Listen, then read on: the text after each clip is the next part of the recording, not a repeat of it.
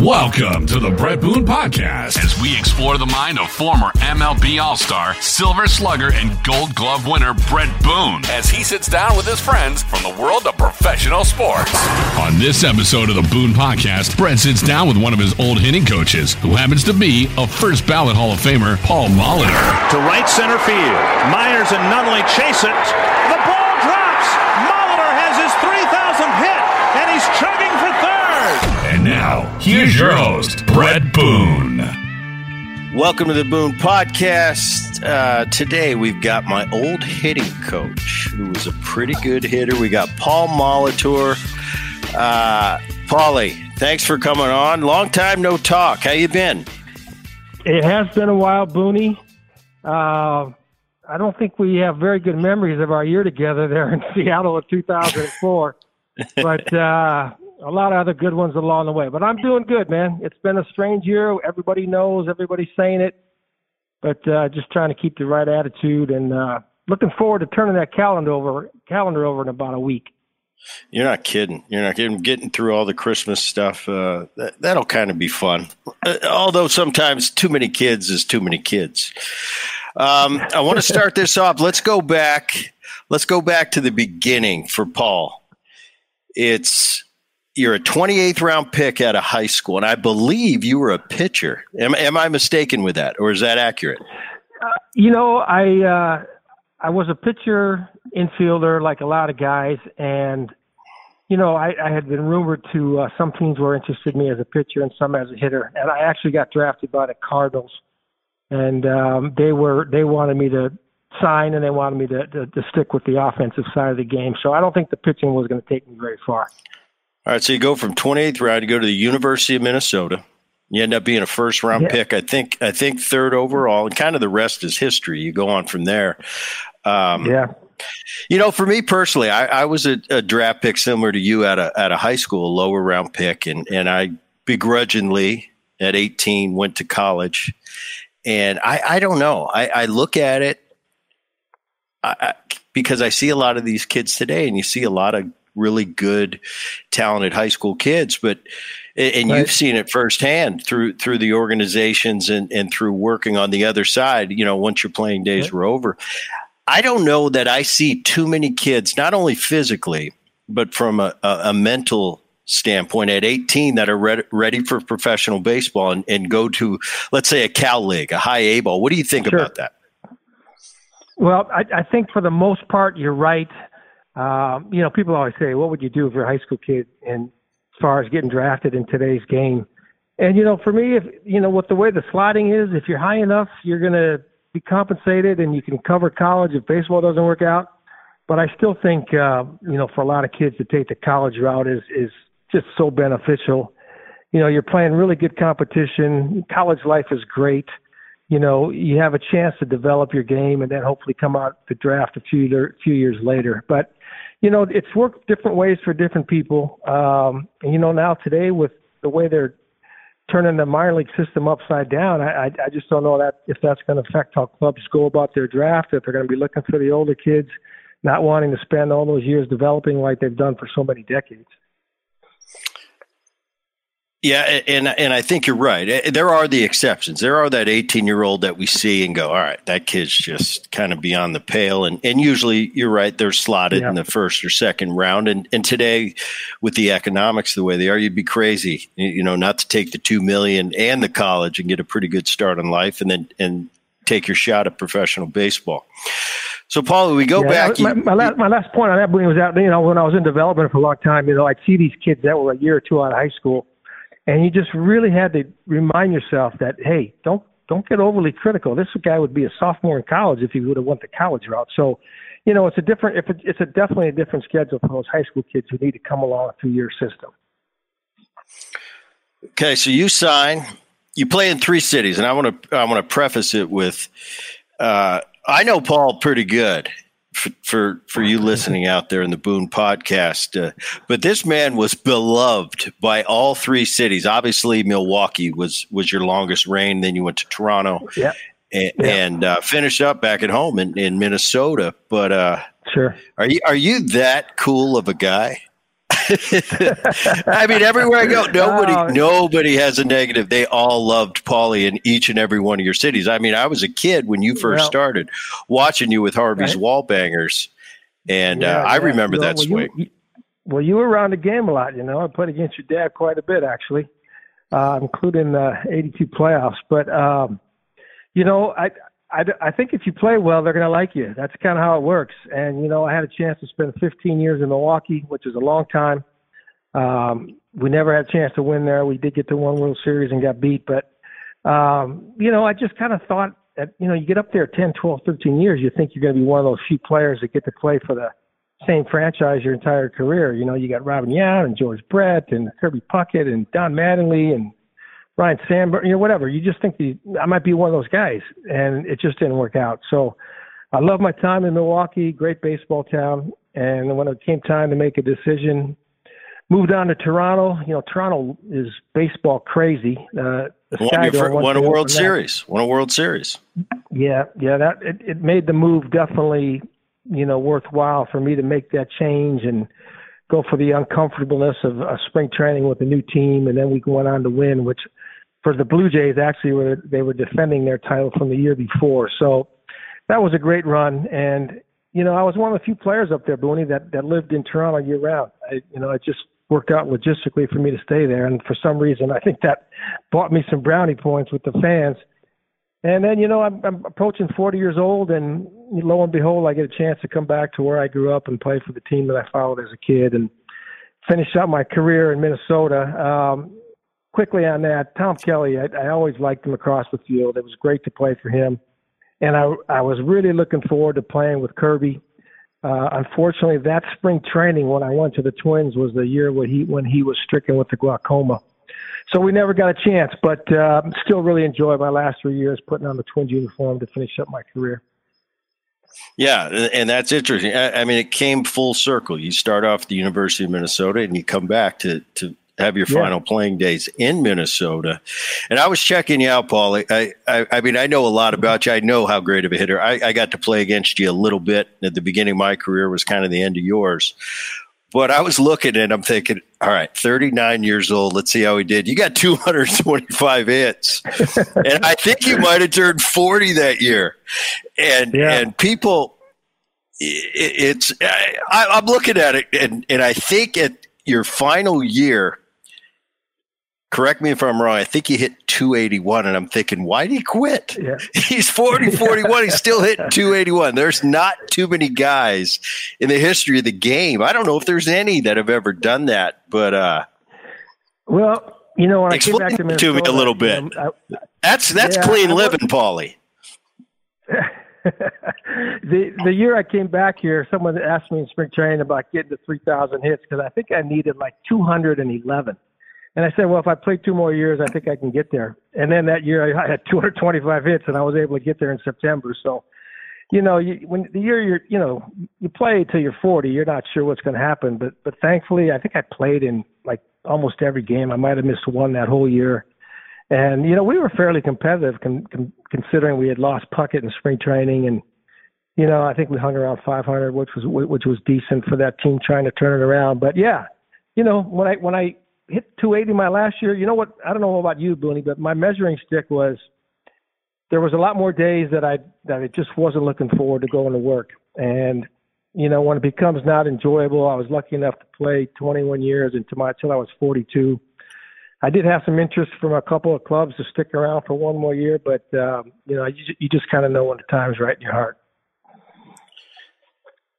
And I want to get to, because today's game, and it's a new game from when you played, certainly from when I played. There's different there's different bars that they're setting, and one that kind of, I'm not going to say pisses me off, but I see people not valuing the average that much anymore. It's like kind of, I was talking to Albert Pujols a few weeks ago, and they're not valuing the RBI. Well, in our day, that was your measuring stick, and you were a 306 career hitter. Now, I was lucky enough. I played a long time, and I hit 300 a few times.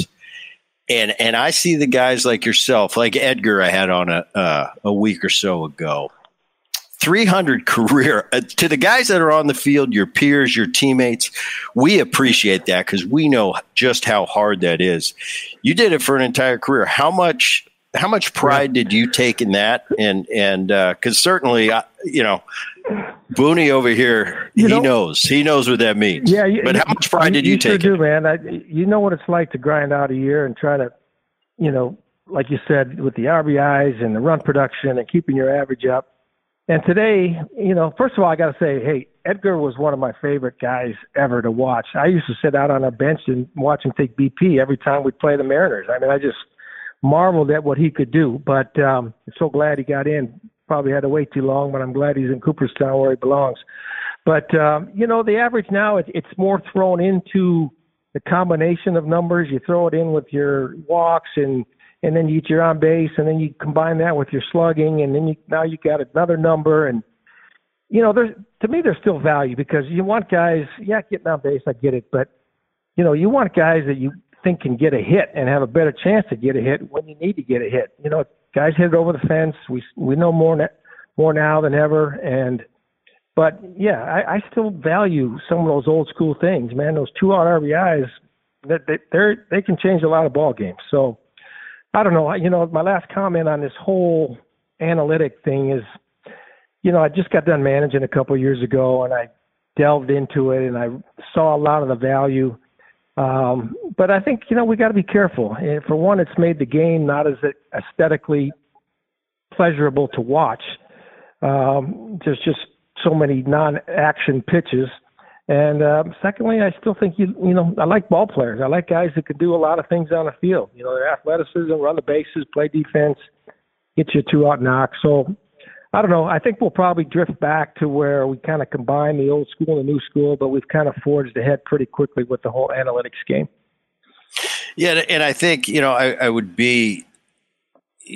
think it would be naive to completely discount the data and the capabilities that we have nowadays. I think as a player that retired 12 years ago, I'm kind of jealous of all the information that the players have at their fingertips now. But that being said, I think you're right. I think there's kind of a coming together of a old fashioned gut feeling and take the analytics for what they are. And there's got to be a perfect storm to that. I think baseball, I think the analytic question was brought up in the postseason with the Snell move in Tampa Bay. I know you saw that. That kind of brings it to the forefront.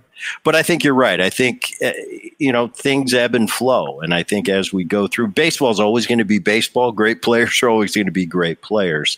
But I think there's definitely a common ground in between data and in between real great baseball people making baseball decisions. Yeah, I don't discount the data at all because, in managing, and, I used it a lot. You prepare with it. You kind of get a better feel of your guys. And but when it comes crunch time and you got to make a decision, you got to know what's in the guy's gut too, man. It's just, I got all these numbers, but, you got to have a feel for guys' makeup and how they respond and who can slow the game down when they need to slow it down. But, back to my other point, I just think that with these 3 true outcomes, the strikeout, the walk, and the homer being elevated by about 10% over the past decade and all the at-bats that we see at the major league level, it's just really slowed down the action. So the combination of, the commissioner and, the union, they're all going to have to try to figure out how to proceed and what they're going to do as far as any rule changes that they can make, maybe to try to make the game a little bit more action. But, like I said, there's a lot of good stuff out there. Shoot, did you ever know what your WAR was when you played? I still don't know what WAR is. I know it's something that I want to avoid. I put a chart up in my office that had definitions of all the new terms, and I tried to read it like every couple of days, just so like when my boss would come in and he'd ask me about something, I'd have some kind of clue of what he was talking about. But it's changed a lot. All right. You had a 39-game hitting streak, and I want to ask you this question. When you were going through that streak, and I would assume after you get to about 25 or 30, people are starting to pay a little attention to you. So for me, and what's the difference once you got into that streak into the 30s versus when you were sitting at 2,999? Yeah. What was tougher each day going to the park? Yeah, well, it was a different time in the game as far as coverage. There was no social media.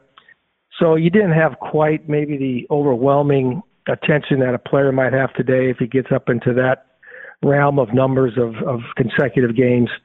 But, thinking back, that I knew someone told me when I got to 20 that the Brewer team record was 24. So you go, yeah, well, that'd be cool.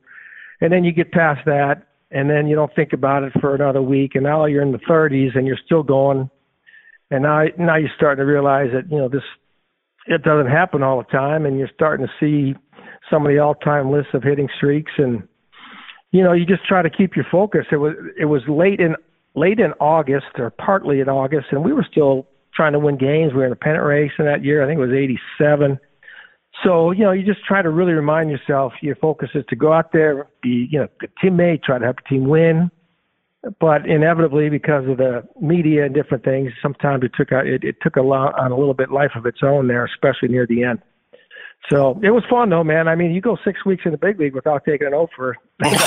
That's pretty good. In the modern day, I think there's only a few of you. I think Pete had a few more than you, but there's not too many 39-game hit streaks. I mean, everything's got to go perfect because you're going to have that day when you square up 3 balls and get nothing for it. So yeah, you went through it, the game. It's yeah. Yeah, believe me, I mixed in a few flares along the way to keep it going. So you got to. There's no doubt about that. And it helps it be fun too. So I want to talk about 2004. That's the year I got to work with you. You came in, and if I'm not mistaken, I think it might have been your first major league job away from being a player. But you are a hitting coach in Seattle, and that was a kind of a man. That was a crazy year. That was the year you get inducted into the Hall of Fame. Yeah. And you're running around, and what goes in for people out there listening, being a hitting coach and taking pride in it, it's a lot of work. It's a lot of flips. It's a lot of getting to the ballpark early. It's a lot of, talking hitters off the ledge when they're going through a tough time. You talk me off a few times, but then all of a sudden, Paulie's got to go to Cooperstown, which is unbelievable. You don't get to say, well, our hitting coach had to take a few days off. He's got to go get inducted to the Hall of Fame, which was awesome. But tell the fans out there what that year was like for you. Well, just how it came together was I actually had coached for the Twins in 2000 and 2001. I was bench coach for Tom Kelly for a couple of years. And then I got out of I got to do my research better.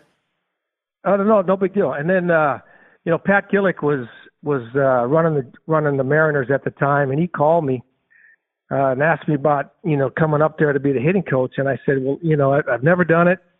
I'd be happy to come interview for it, and let's see where it goes. And I got out there, and the more I talked about it, the more I thought about it, the more I thought it would be tremendously challenging. I got to do the research on the team and the personnel, and I dived into it, man. I just kind of thought I would do my best that I could. I mean, obviously, we don't have the information back then that we do today, but unfortunately, that was a year where a lot of things were going on that weren't good for that franchise, and in terms of some players, Edgar, I think it was his last year, and some guys were kind of on the backside. We had some veterans that didn't have very good years, and it was challenging. It was the only job I've ever got fired in baseball until I got fired from managing a couple of years ago, but I still really enjoyed the experience. I thought Seattle was phenomenal. I loved spending, that whole season up there in that city, and I got to work with you, which was fun. I remember sitting down in spring training when we went in the office, and we got out your tape, and we watched it together, and I get chills thinking about that, man. How pumped up you get when you put together a nice little sequence of good swings you put on the baseball, but it was a learning experience for me. Bob Melvin was a manager, and we all know how well he's done in that role now for a long time. But, had a really good time, met some really good people, and have good memories, even though the season didn't go the way we had hoped it would. So in 2015, you get your first managing gig with Minnesota. What was the most rewarding and what was the most frustrating? I guess my real question is, what did you learn that you didn't know after you put that managing hat on? Yeah. Well, the actual game management wasn't bad, and you kind of learn a little bit, and maybe you make a couple of mistakes or you panic, and the game gets moving a little too fast because your hitting coach is coming up to you, your pitching coach, and you're getting a lot of input during the game, and you just try to like you do as a player, you slow it down and you think and you try to make the right decision. But I think that the part that surprised me a little bit was just how much comes across a manager's desk every day. Obviously you have your media before and after, but just stuff going on with players, calling people in, sending people out, trying to explain to guys the rationale behind decisions that are being made about their careers and their future. That was tough. But what I loved about it was, a lot of the guys that I managed when I didn't start managing until I was, a pretty old guy, but I had a lot of those players in the minor leagues for a long time in player development. And to get them, to watch them come up there, still be a little bit young in the maturity side, and try to help them develop as men as well as players, and then see some of the results. I think that's the rewarding part of the job. We only got to the playoffs one time, and it was in a wild card role, and we got beat out in New York. But overall, I still have good relationships with a lot of guys that I managed, and just really glad that I got an opportunity to do that before the years passed me by. When it ended, the Twins had brought in new executive personnel in Derek Falvey and Thad Levine, and they stayed with me for a bit, but it was obvious they kind of wanted to get their own guy, which I really didn't have a problem with. And then I got asked to step down after 2018.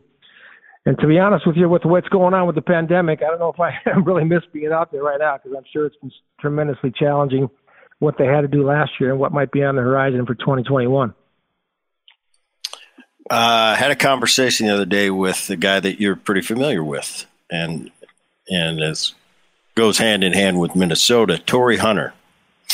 Yeah, and he asked me, and I told him, I said, "Yeah, Paulie's coming on the show," and he goes, "Oh, Paul Molitor." He goes, "I love that man." I said, "Give me something," and he said, I remember Paulie. He was always teaching, and he was always trying to help you. And he said, you were the best. You taught him, and he said it changed the way he approached the game, how to pick pitches, how to find tendencies when pitchers were picking their pitches. And he goes, tell Paulie, to this day, I appreciate it. He made a big impact on my career. And you were the first guy. And I know you were a guy like that. You were always looking for things out of the ordinary or just to tell. So talk to the audience a little bit about that.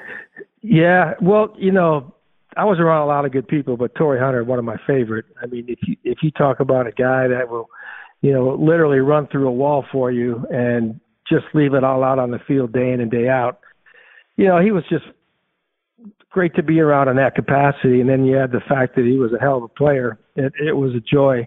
But, I had those guys, a lot of them, minor leagues and things. And you're in minor leagues, these guys haven't cleaned up their act very well as far as pitching and what they're doing and things that they change from pitch to pitch. And, it would always be kind of a running joke how many pitches it would take for me to get before I knew what was coming. And then I would tell, we'd get into the first inning and I'd see, something, and all of a sudden I'd start calling out the pitches, and these guys just couldn't believe it, So we used to have a session in spring training where I would talk about some of the things that you could look for. Obviously, when you get to the big leagues, it's a little bit tougher because of the video and things that they have that by the time they get there, a lot of the guys have cleaned up. But, we still found enough to where when we got an edge, we took advantage. And sometimes it could be, what they do with their glove or how high they take their hands or how close they are to their belt. Sometimes it's facial expressions. I mean, there's just a lot of things. We used to joke one time they couldn't figure out how I got a guy's pitches, and I said he's a breather. And he said he's a breather. I said, yeah. I said, you watch how he breathes on a fastball and you watch how he breathes on his breaking ball. It's totally different. And they would just crack up when I'd find something like that. But it was fun. Torrey was a good student, he took it, he ran with it, and we all know what kind of career he had. All right, you talked about you loved watching Edgar hit, and when he was on the Boone podcast, I asked him the question I'm going to ask you. So you got to take Edgar out of the equation. But I asked Edgar, okay. I said, Edgar, who do you like to hit? And you were mentioned. And he said Kirby Puckett. He loved watching Kirby Puckett hit. He loved watching Paul Molitor hit. He loved watching George Brett. So take Edgar out. If there's no Edgar, who did Paul Molitor throughout his career enjoy watching hit the most? Well, I think when I was playing, George is one of those guys for me too. I mean, I saw him take a run at 400 that one year. In fact, they were playing in the Royals were in Milwaukee, and it was a cold September day, and George went 5 for 5. And after his last hit, it flashed up on the board that George Brett is now hitting 407, and we're on September 12th or whatever. And I just marveled at what he could do. He just had such command of the strike zone, and all the good hitters, they know how to use the whole field. They know kind of to take what the pitcher's getting for them. They know how to use counts in their favor. And he's right up there. And when he talks about Puck, Puck was a guy who didn't command the strike zone, but it didn't matter because he could hit the bad ball as well as he could hit a pitch down the middle. And just his bat-to-ball skills were unbelievable.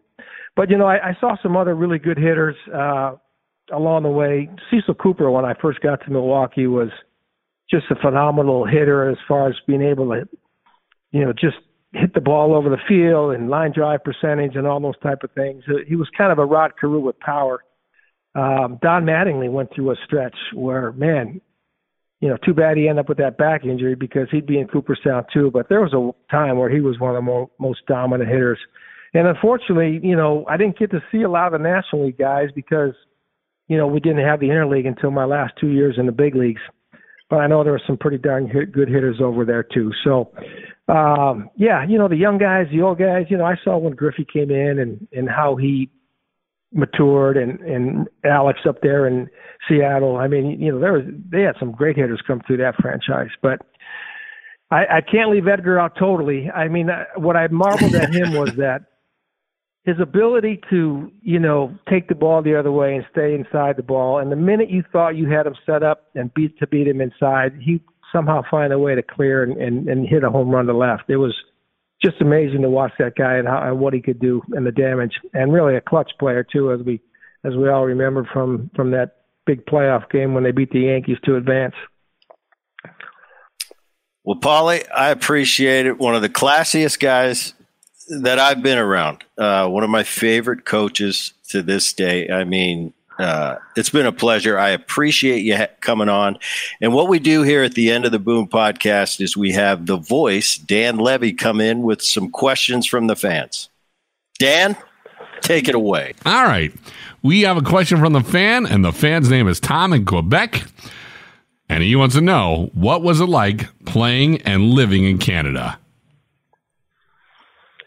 Well, I was a little bit nervous about it at first, but I have to tell you, my 3 years in Toronto were phenomenal. My first year playing for the Blue Jays, we drew 4 million fans, which means we averaged 50,000 people a day.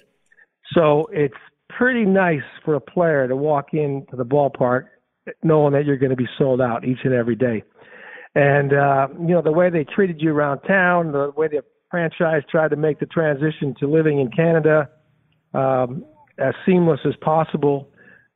Just really good people, beautiful city, and obviously winning my only World Series kind of makes it a little bit more special. Well, Paul, we want to thank you so much for coming on the Brett Boone podcast. It was a pleasure having you.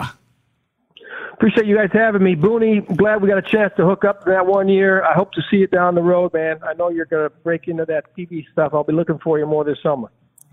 Thanks, Paulie. Thanks for coming on. Mailbag.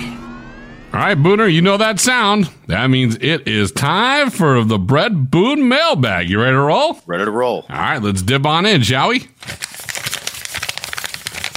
All right, Brett, this one is from Joey, and it says, how many gloves would you go through in a year? One a year. One a year? Yeah. what I would do is, and that wasn't the norm. Guys are all different. And I would have one brand new glove every year. And then my glove for the following year would be my batting practice glove. So I'd take ground balls before the game with that one, and I would break it in over the course of the season. And that would be ready for next year. Then I'd break out a new one for my practice glove. So I always had a backup. But yeah, I would have one glove a year, and I would retire that glove, good, bad, or indifferent, and move on to the next. Why retire it? Why not just keep on going? I don't know. That was just, like I said, everybody's different. That was just my thing. I felt like, and it didn't matter. Some Gold Glove years, I still got rid of the glove. Not a Gold Glove year, I get rid of the glove. It's just what I did. Gotcha. All right, let's keep on dipping in, shall we? You got it. All right, Brett, this one comes from Edward in San Diego. Who was the best smack talker you played with? Oh, Jay Buhner. Chris Bosio as well. Chris Bosio, an old Milwaukee guy, a Seattle guy. But Jay was, and I don't say it in a bad way. He was kind of he took me under his wing when I was a rookie in Seattle. When I came up in '92, he kind of kept an eye out on me and kind of helped me through the process. But I'll tell you, I paid for it on the field because it was relentless for that 92 season. He kept me in check for sure. But on a serious note, I appreciated everything he did for me. In the same vein, who was the best trash talker you ever went against? There weren't really any. Baseball's different. I mean, you've got the guys that are funny, that are witty, that are charismatic. But it's not like the other sports. It's not like when a wide receiver lines up against a DB or a point guard against a point guard on a basketball court. We usually don't talk like that baseball-wise. It's usually in the heat of the moment. If something's happening in the game, if one of our guys got drilled, if something they did on the other side of the field we didn't like, then there'd be a lot of talk. But just from a day-to-day basis in a 9-inning game, there really wasn't any real smack talk going on either way. It was always in a controversial moment. Who was the funniest that you ever played against? Played against or with? A little bit of each? Funniest? Oh, shoot. I don't know. There were a lot of characters. I don't know that I could pick a funniest. All right. Well, then if you can't pick it, we go back into the mailbag. And this one is our last one, and it comes from Jody in Clearwater, Florida. Brett, what was your favorite place to go to during an All-Star break that you were not playing in?